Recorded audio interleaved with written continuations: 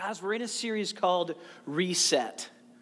And the video sets it up with some good old-fashioned classic 80s video games. But the idea behind Reset is that we would reset all that we know about following Jesus. That we would just take a minute and start over. Don't you need that in life, as in a lot of times? There are so many moments in my life where I just wish I could take that old Nintendo Super Mario Brother cartridge out, blow some fresh air into it, put it right back in, and we'd be back in business, baby. Anybody remember that? I had the old Nintendo on the stage last week. I decided not to bring it for time's sake today. But we had Super Mario, I had the classic Nintendo, and we all know the blinking light, and you've got to take the game out, you've got to blow air into it, stick it back in, hit reset, and away you go. And so is life on so many aspects of how we live our day-to-day life, our interactions, our relationship with Jesus, how we follow him, your relationship with your church. I mean, let's be honest, people have experienced some jacked up stuff when it comes to church. Some of us just need to hit reset in our day-to-day pursuit of God. Reading your Bible, learning to pray again. The amount of times I have interactions with people, sometimes even myself, where you realize, you know what, I've just been slipping in this area. And my relationship with Jesus, I'm still a Christian, but the intimacy that I desire, it's just not there like I wanted it to be. And so you've got to hit reset and just start over. And so that's what we're doing today. Last week we talked about following God, and it all starts with Jesus. It begins with Jesus, it ends with Jesus, and everything in between is Jesus. But there are a couple other things that I want to throw in here before we wrap Sunday, break this down, and go grill some hot dogs and burgers at the park behind us. And if you're a guest here today, please come. I mean that. I know being here for your first time, this can feel awkward, going to a cookout with a bunch of people you don't know. But let me help you out. We have you covered when it comes to food. We have more hot dogs and burgers than we know what to do with. Praise God. So come on over. It's literally the park right behind us. But we put the cookout today for an important reason. Because we're talking about relationships today. We're talking about community. And if there's anything that people want but don't have, it's actually healthy, strong, good relationships. And if there's any place we need to hit reset on a couple things, it's right here. With me this morning? Let's do this. Turn to Matthew chapter 4. Now, we're talking a little bit, reset makes you think of video games, or Bumper has video games in it. There were things when you played Super Mario. Raise your hand if you've played Super Mario 1. Okay, thank you. What made you invincible? The star. And the classic music that went with it? Come on. What made you big? The mushroom. All right, what gave you firepower? The flower. Flower power, that's right. Now, we are not searching for stars today. We're not searching for flowers today. We're not searching for mushrooms today. I hope you're not looking for mushrooms today. That's a whole other message. But understand that there are things in your relationship with God that sometimes we miss out on. As we're talking about resetting and starting over and how we follow Jesus, there are things that can make you stronger, things that can give you a power up, so to speak, that oftentimes we just don't care about, or we miss, or we forget. And so the next couple weeks, we're talking about what it looks like to follow Jesus and what some of those power-ups are that you and I need that our culture will say you don't. Matthew 4, 18 and 19. 18 through 22, excuse me. As Jesus was walking beside the Sea of Galilee, He saw two brothers, Simon called Peter and his brother Andrew. They were casting a net into the lake, for they were fishermen. Come, follow me, Jesus said, and I will send you out to fish for people. At once they left their nets and followed him. Going on from there, he saw two other brothers, James, son of Zebedee, and his brother John. They were in a boat with their father Zebedee, preparing their nets. Jesus called them, and immediately they left the boat and their father and followed him. Okay, Jesus is walking along the Sea of Galilee. His ministry is just beginning, and he finds two guys, Peter and Andrew, and he asks them to follow him. And then just a few moments later, he sees James and John and asks them to follow him. And then probably a day, maybe a week later, we get to Levi, who I spoke of last week, also known as Matthew. And Jesus invites him to follow him. And so we have Peter, Andrew, James, John, Levi, and every other Christian, including you and me, all coming after this point in history. And while it's not in the text, I want you to hear this with crystal clarity this morning. No one has ever followed Jesus alone. Nobody has. The very first person that was invited to follow Jesus was invited to follow with his friend Andrew. And in moments later, we have James and John joining the party. No one ever followed Jesus by themselves. They didn't do it. It's never happened unless we have just been bound and determined to be the Christian that exists in the privacy of our home, that prays fervently for the nations by ourselves, which doesn't happen, by the way. We cannot truly say that we're following Jesus if we are bound and determined to follow him alone. We can't say we're really following him. Because you are running counter to everything in Scripture when it comes to following God. You have the people of God in the Old Testament, Israel. You have the church being formed in the New Testament, the apostles, the disciples, and it all existed around relationship with God, relationship with each other, and relationship with unbelievers. Yeah. And if we're going to follow Jesus, we've got to have relationship with all three. That's right. And the church, we have done a great job, have we not? You've got the God part down, and you spend all of your time with unbelievers. And so what ends up happening? It's your cue. Yeah, that's exactly right. You live like an unbeliever. You live like somebody who doesn't know Jesus. Thank you from the guest in the front row. Or you have the Christian who follows God and spends 100% of their time with just Christians. And so they speak like King James. And no one knows what they even speak about, thou art, and everything in between. You know what I mean. You become unrelatable to anyone who doesn't know Jesus. I must have relationship with God, a vital, saving relationship with him, and then also have vital, life-giving relationships with people that love Jesus and people that don't.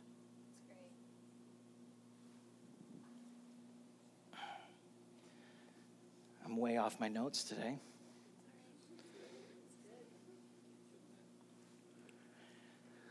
So here's what I want to do. Today I'm talking specifically about relationships with each other, the church. The power of walking with one another. I'm going to give you 3 quick things, and I'm not going to unpack them a whole lot. We've got a cookout to get to, but it's also simple. It's not difficult to understand. It's not rocket science. Turn to the book of 1 Peter. The first guy that was called to follow Jesus has something to say to you and I. 1 Peter 5, 8 through 9. It says, be alert and of sober mind. Your enemy, the devil, prowls around like a roaring lion looking for someone to devour. Resist him, standing firm in the faith, because you know that the family of believers throughout the world is undergoing the same kind of sufferings. Now, this is really great imagery for you and I. You have an enemy who hates your guts. The devil. And all of his minions that work with him, and however that works. We don't have a great blueprint of how it all happens, but understand that sometimes there's resistance in your life. And the devil is a champion of it. And the imagery that is attached to him is like a roaring lion looking for someone to devour. You know how a lion attacks? Well, they do. They hide. They're sneaky. They most of the time, not all the time, most of the time they wait till the cover of darkness, which is when they're most active, and they sneak and they hunt their prey. And they begin to move silently through the tall grass. And if you've ever seen the National Geographic, sometimes it's fascinating to watch it. A little gruesome if you've got little ones. Sometimes it can be sad. But it is amazing to watch a lion do its thing. But interestingly enough, how a lion attacks is they wait for the one who isn't paying attention and wanders away from the pack. You have an enemy who, like a roaring lion, is looking to devour you. He is looking to knock you down. And one of the ways he does it is by waiting for you to not care enough about being around other people who follow Jesus. When you just don't care, when you just don't value it, and you just begin to kind of live your own life, doing your own thing, bam! The devil is waiting for you. And this morning, as we talk about power-ups and things like resetting how you follow Jesus, let me help you out today. You need to value following Jesus with other people who follow Jesus. It's really important. I'm not saying, although I would love for you to be here every Sunday because I think there's value in it. I'm not going to tell you that God is in heaven just completely displeased with you because you missed a Sunday service. I can't do that. Sometimes I want to, but I can't. That's not really in Scripture, okay? But understand, you should be walking closely with other people that follow Jesus. They need to know you. You need to know them. There's power in it. There's value in it. Following Jesus with other people who follow Jesus provides protection. And we don't like to use those kinds of words because it makes us sound weak. And especially as Americans, the thought of presenting myself as weak is one of the worst things I could do. Well, I have bad news for you today. You are weak. And so am I. My flesh is weak. And I need the power of the Holy Spirit and the power of walking with other believers to give me strength. There's protection in it. So what am I saying? Don't follow Jesus alone. We've got to value getting together and having community and worshiping together.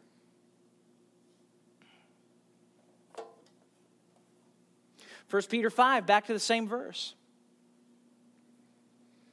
Be alert and of sober mind. Your enemy, the devil, prowls around like a roaring lion looking for someone to devour. Resist him, Standing firm in the faith because you know that the family of believers throughout the world is undergoing the same kind of sufferings. I'm going to hurt you right now.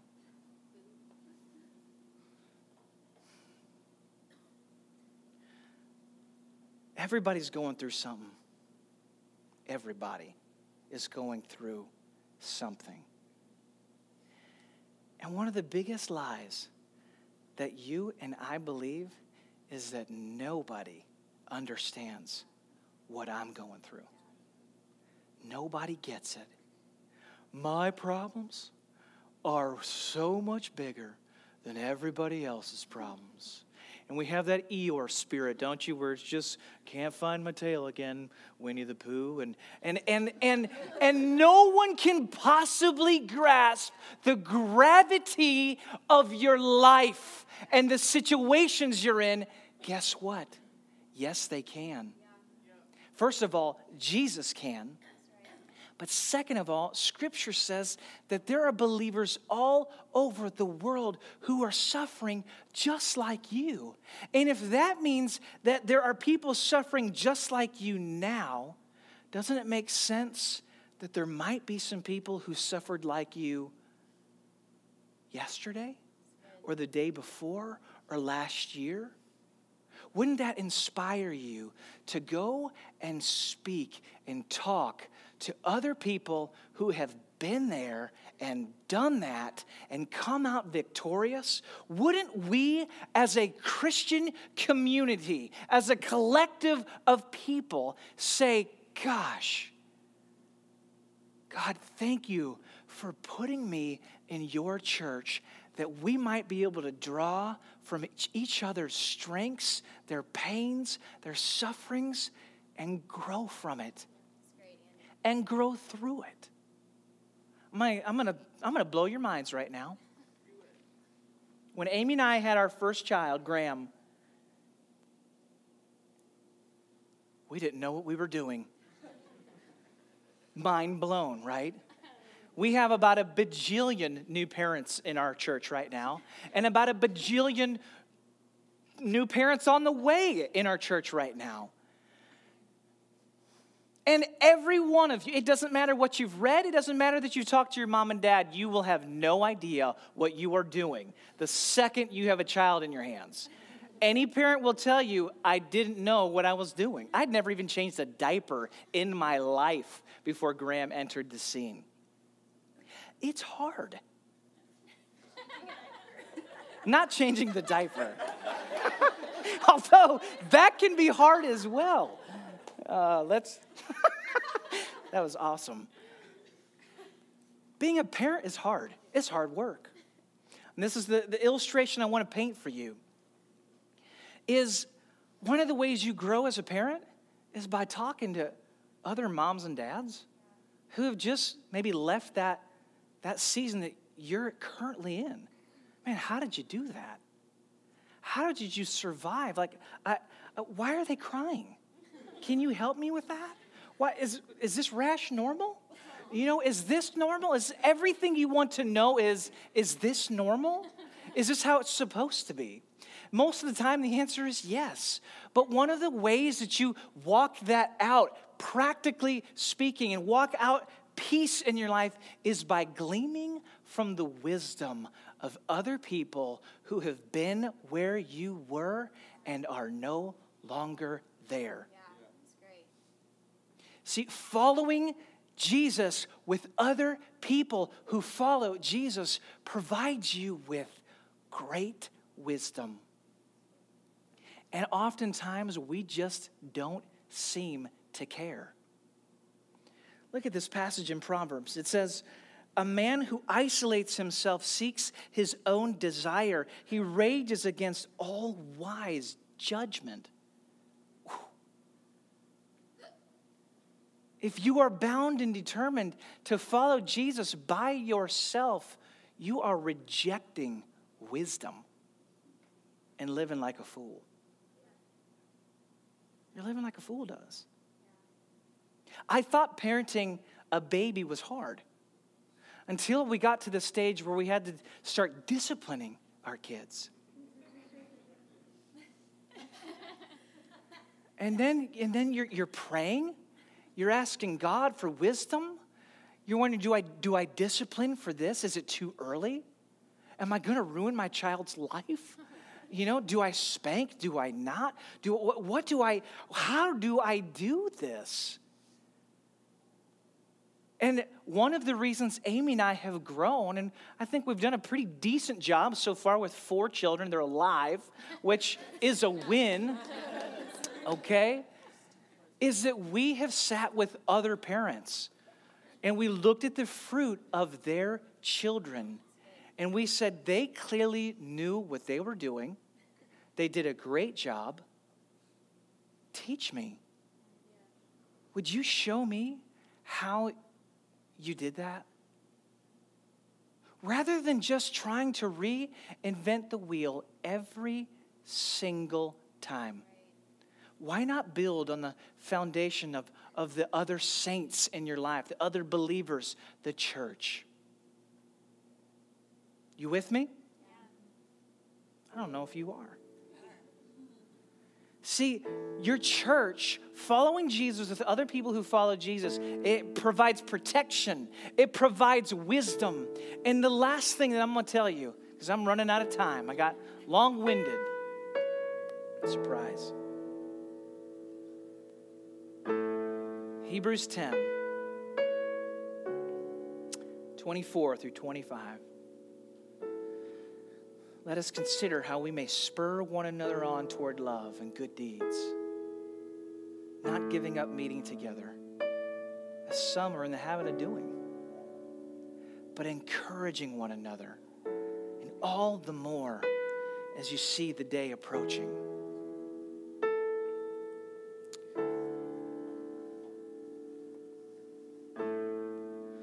I was with a family recently who had a young boy who didn't know me very well. He was a little shy and a little nervous to be around me, a little scared. And if you know me, I love that 3, 4, 5-year-old age. It just pulls on my heartstrings. And I was not going to have this child being nervous around me. No way. And so I got down on his level and I said, "Hey, buddy,